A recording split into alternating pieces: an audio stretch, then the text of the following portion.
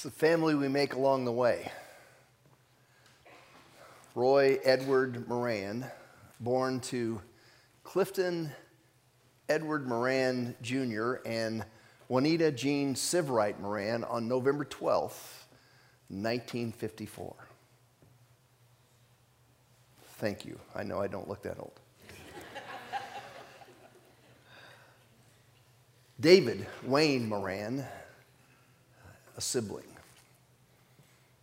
I was preceded in death by a miscarriage that my mother had before I was born. And so I have another sibling that I can't wait to meet when I get to heaven.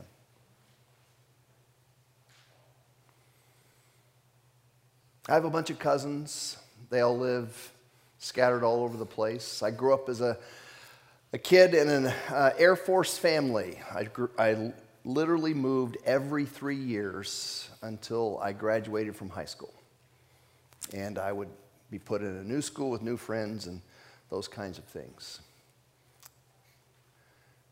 And so for me, the family you make along the way, it rings well, because I really, when I was in high school, I came to understand who Jesus was. This whole story, even though I grew up, my parents took me to church like crazy all the time. My dad had all kinds of titles in the church and stuff like that. I did not understand who Jesus was, why he came, why he lived, why he died, and why he rose again. I just didn't understand. I didn't get it. And then when I was 17, it all made incredible sense to me. And as I came to embrace Jesus, invite him in and welcome him in my life and begin to show him hospitality in the different rooms in my world, a number of friends were doing the same thing. And I had an opportunity to build a brand new family. Now, don't get me wrong, I don't dislike my family. My father was as good a father as most people could ask for, and same with my mother. And I grew up in a very stable home, all kinds of stuff, had all the love and stuff, but even in that situation, there are plenty of things that my parents didn't do for me that I needed done. They weren't the perfect parents. They were just good parents. And so there was a necessity for me to find a family along the way. And when I began to embrace Jesus, God was gracious enough to bring a few people into my life. And we did life together in that next 2 years as we were in high school, and then somewhat after we were in high school, even though we split apart.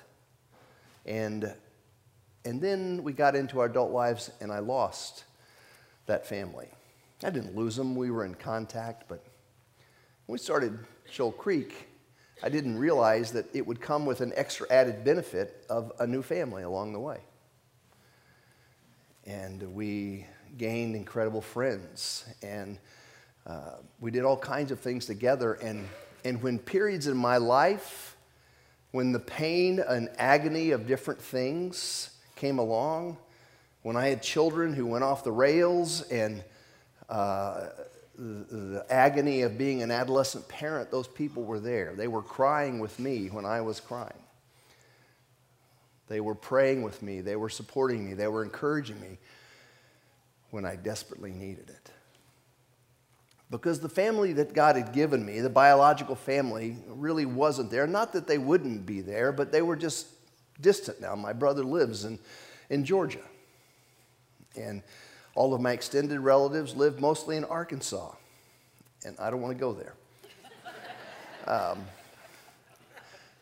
Sorry for those of you watching online. I just found out a few weeks ago that some of my relatives do watch online. So I'm sorry. I'm sorry. It's just for the humor of it. It's not real. So,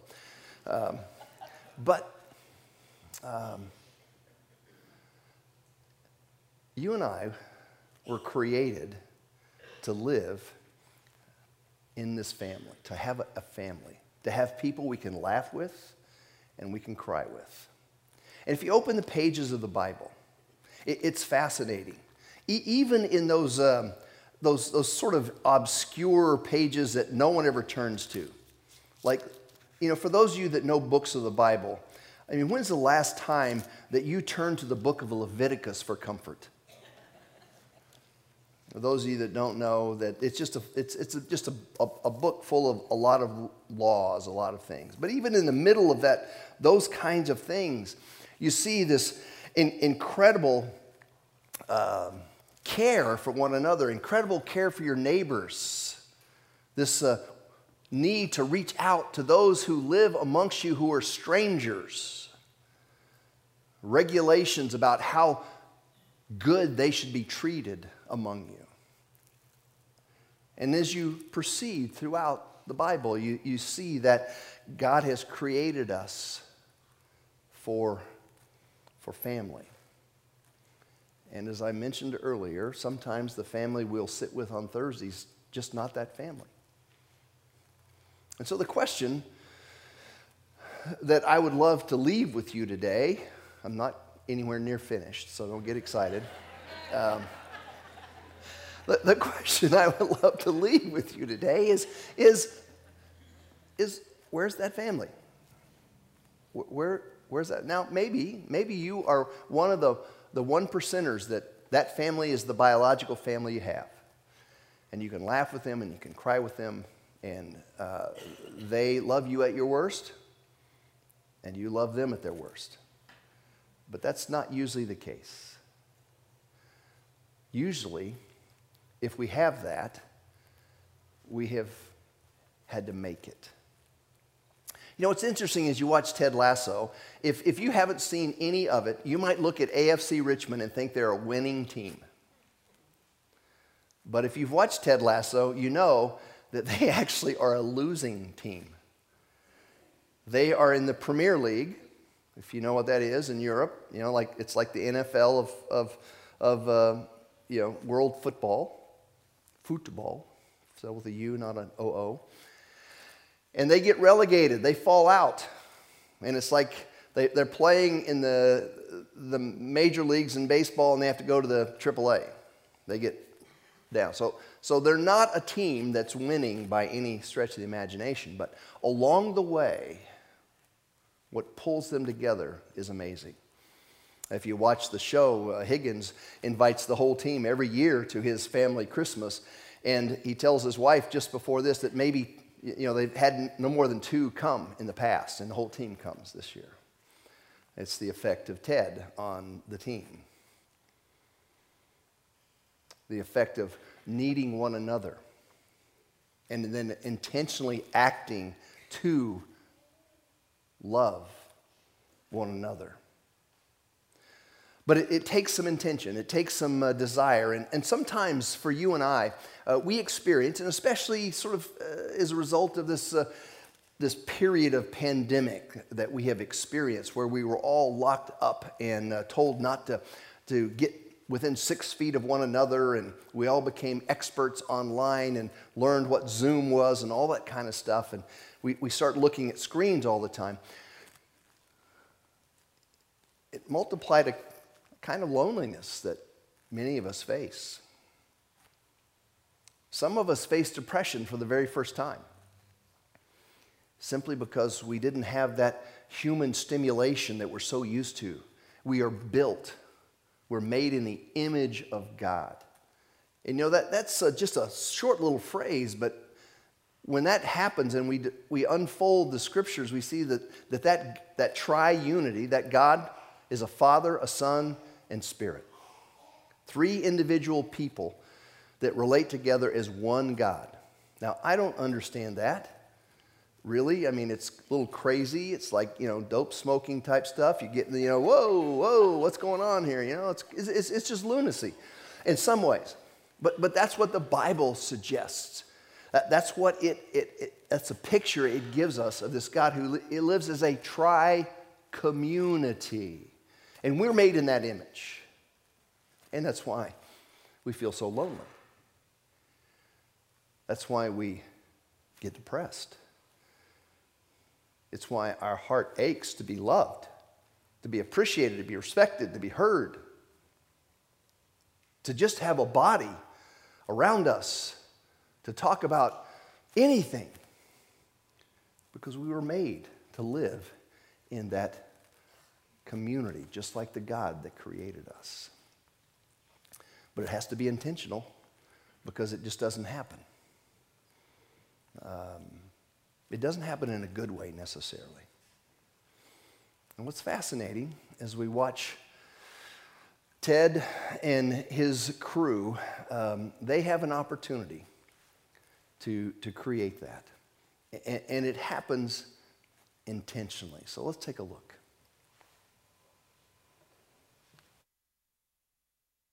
This is lovely. Yeah, ever since I was little, I always used to dream about sitting down with a bunch of mates talking about the complex dynamics between men and women. What's happening? You having a meeting? Yep, I'm having lady problems. You know, I'd love to get your perspective on it. No. Ted, can I be honest with you? Come on, let her rip. You seem intent on going 12 rounds with yourself. Why? What did you do wrong? He's right. Time to get you some of these. What, scissors? Yeah, to cut yourself some slack. Wow. Y'all stuck the landing on that. That was nice. Tell you what, I gotta get y'all some satin jackets made with Ted Lasso's personal dilemma squad embroidered on the back there. Ooh, that's a clunky name. There's gotta be something better here. Let me think. Oh, I know. How about the EQ Warriors? The Knights of Support? Nah, sounds like a brand of jockstrap. What about the Diamond Dogs? Attaboy, Nate. Diamond Dogs it is. Woo! Oh! Hi, Roy.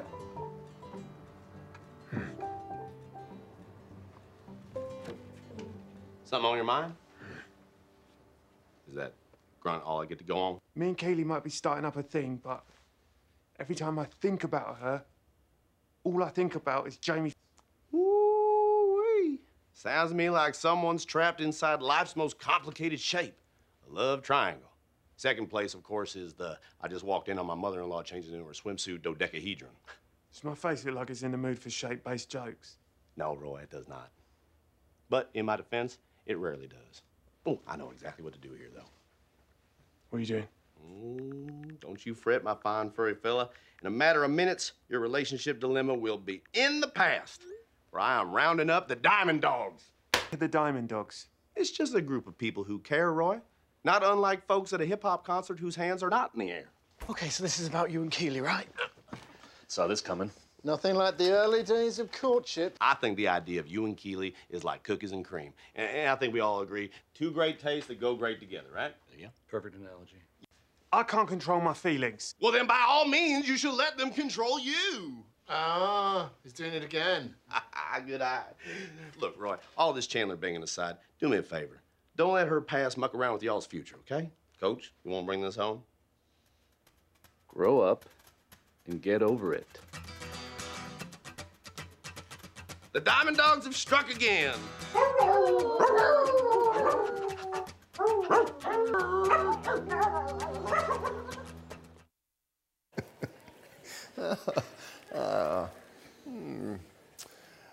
We should get a royalty on the number of you who've been signing up for Apple Plus TV. So how did the Diamond Dogs start? Sort of a screwy little thing, almost like a bunch of kids in their adolescence putting together a little club. But it started because of Ted's authenticity. He was authentic. He had a problem he was struggling with. And if you watch Ted Lasso, you know that he's not a perfect guy by any means. He's got some demons that literally leave him incapacitated at times. And he's struggling with it. But those demons come out because he's authentic with other people. He invites them into his world. And so as we sit around and we find ourselves lonely, we find ourselves wanting to be able to have a posse, a crew, a tribe, a family that we gather along the way, part of the problem exists with us in our inability to be authentic with one another. I love what Paul tells us in Galatians 6 when he says, look, Bear one another's burdens. Bear one another's. How do you bear someone's burdens if you don't know that they are bearing them themselves? It takes a sense of authenticity. It takes a first step, in a sense, a way to kind of live a life that is available to other people. And if you're like me, I have got a PhD in living a life that puts up this imposter. I want you to think about me the way I want you to think about me. I don't want you to think about me the way I am. I don't want you to see me, because me oftentimes is, it's not good. It's judgmental, it's jealous, it's ugly. I say things. I do things that I don't want people seeing. And as a result, I close myself off. And then I feel bad. I feel like life has given me a bad road to hoe because no one loves me. No one will relate to me. No one is interested in me. And the fact is that it's because of what I'm projecting up here. No one wants to relate to me. First of all, they all know that's not true. I just have to get over that. I'm the only one that's fooling myself. And second,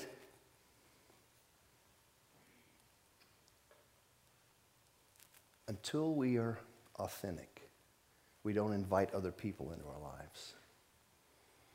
If we want people to bear our burdens, if we want Galatians 6, 1 and 2 to come alive in our lives and other people walk alongside us to bear our burdens, we have to ask for help. Who likes asking for help? Most of us don't. Most of us have this independent spirit about us that we don't want to ask people for help. Now, we might ask people for help moving, or we might ask people for help, for a ride or that kind of stuff. But to move into a situation where Ted moved into and says, hey, I've got a problem.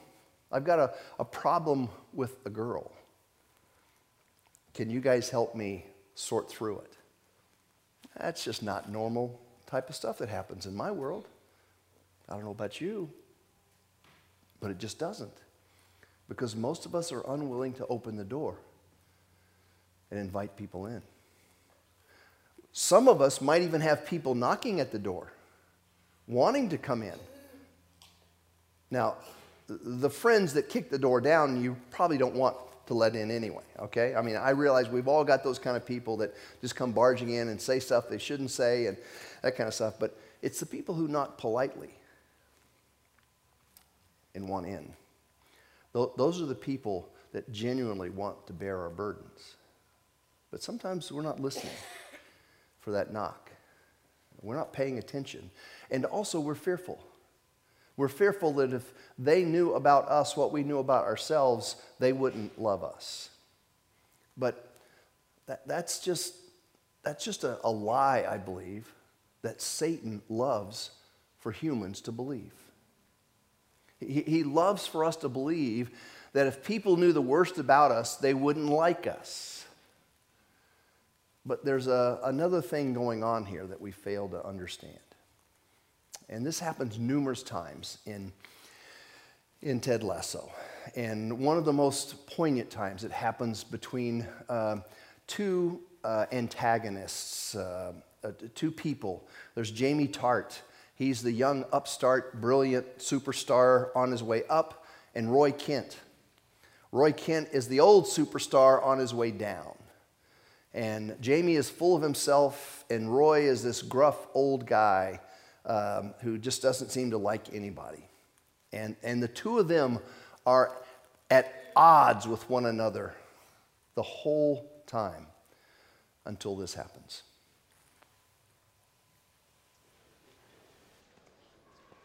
Mr. Tart, you have a visitor.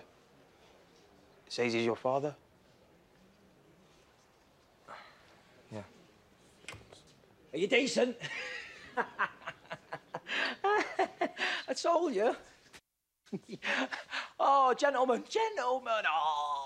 Oh. Hey, it's a tough one, lads. Yeah, it's a tough one, but no shame to it, because, you know, we only ever be everybody we play. So you pups have no chance. Oh, and there he is, my son. My own flesh and blood. Poor Jamie, my son. Now, maybe I'm thinking his heart's still in Manchester, and that's why he missed that sitter in the first half. Oh, ho, ho. Woo! You absolutely balled it. You balled it. What were you thinking? Oh, I'm only kidding. I'm only kidding, eh? Hey, look, do us a favour and get them born bug past security. They want to go on the pitch, take a few snaps and all that, yeah? Rather him not. Yeah, they just want to look around. It'll only take a second. I'd rather him not. What? You're not going to go. Little move. Because you got your hands served to you on a plate, are you? Don't speak to me like that. Huh? Don't speak to me like that. Don't speak to me like that. Okay, well, let's see if you can hear this. You know that ickle TV show you made? You just made it easier for Manchester City to kick you to the curb. Look where you are now. Twaddling about with a bunch of amateurs. No offence, no offence. Huh? Don't turn your back on me, you. Oh! Ah! Oh! Oh! Oh, yeah. Okay, you can have that one for free. Time to go, go, big time! Hey, let's have it, Jamie! Don't you forget where you came from! Watch the door! Oops.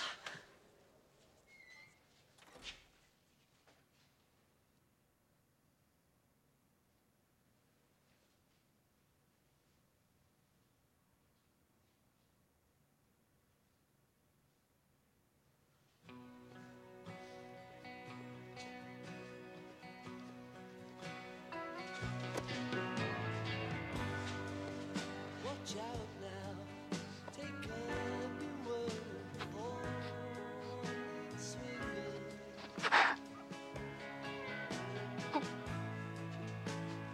Dropping all around you. If you watch the show, you know that Jamie's father was a problem. And no one really knew the story until they experienced the story. And when they experience the story, they understand more about Jamie in such a way that the antagonist of his life, Roy Kent, clearly saw why Jamie was the way he was. And he approached him, and he hugged him. You know, there's something about telling your story, as ugly and as terrible and as dark and as devious as it might be. The authenticity of beginning to tell your story to some other human being just creates compassion in other human beings. And sometimes, maybe many times, we have accepted a lie in our lives. And that lie is that I should live a lie to find love. And yet, Jesus says in John 8, you shall know the truth, and the truth will set you free. And we come to know the truth, that we're fallen creatures, we're depraved, we're messed up in every way. God left heaven, came to earth, lived and died and rose again so that we could experience that freedom. And then Paul goes on to say, speak the truth in love. And the question is that some of us haven't found that family along the way or struggled to find that family along the way because we failed to live out the freedom that we find in listening to God tell us the truth and then able to speak the truth to other people. To be able to stand, lower the shields, and invite other people in. That's what happens when you find family along the way. People commit to our brokenness. They don't commit to our image. People learn to love us in our messed up world. They don't shun away from us. That's the beauty. And when Jesus gets to the very end of his time on this earth, he's actually come back from the dead, and he meets up with his disciples. And it's on a shore, they're fishing. They come back, and he's already caught some fish, and he's already got breakfast fixed for them. This is a unique moment because every one of these disciples has deserted him. Every one of his disciples turned their back on him and ran in his time of need. Betrayal at the deepest level. They've spent, some of them, almost 2.5 years with him, and when he needed them the most, they weren't there. And Jesus comes along on this shore, and he takes one of them, kind of the leader, and he has this moment with them. And he asks him, Peter, do you love me? And Peter says, Lord, you know I love you. Now, if I'm Jesus, I'm going to say, like hell I do, Peter. You deserted me. I mean, when I needed you the most, you actually claimed you didn't even know me. But Jesus didn't do that because he was focused on Peter here at this moment. And he said, Peter, do you really love me? Peter says, yes, I love you. And he asked him a third time. I'm sure Peter was irritated, but guilty. You know, you're trying to overcome that guilt. You're trying to gin up enough emotion to convince another human being that even though I did what I did, I want you to know I've changed. And that's really hard in that moment. And Peter says, yes, Lord, I love you. That moment kind of gives us an idea of what the ingredients are to find a family along the way. That when we learn to love people at their worst, even when they've betrayed us, even when they have done things that have hurt us deeply, we respond in saying, okay, I want to know your story. Your story will help me understand why you did what you did. It won't erase the feelings, it won't erase the pain and that kind of stuff, but it will give me an emotional shock absorber to practice the art of forgiving. And that's what family along the way has to have, is this opportunity, this ability, this ingredient to love one another at our worst. Let's pray. Father, you loved us at our worst. You came when we were your enemies. We were running from you, and you came running after us. We don't experience that kind of human love hardly any place in this world. But we read about it in this book. We read about it in the pages here. And so we so desperately want to figure that out. We want to experience that. So help us. For some of us, Father, it means saying yes to Jesus for the very first time. It means embracing my own depravity, to realize I am broken. I need a Savior, but I also need a King. I need a new energy in my life. I need a new center. I need someone to show me the way. I need to listen to someone else besides myself. For others of us, Father, we've been on this road for a while. We veer off, we get back on, we're struggling. But I pray, Father, that for all of us that we might experience the identity of being a son or a daughter of the Most High God.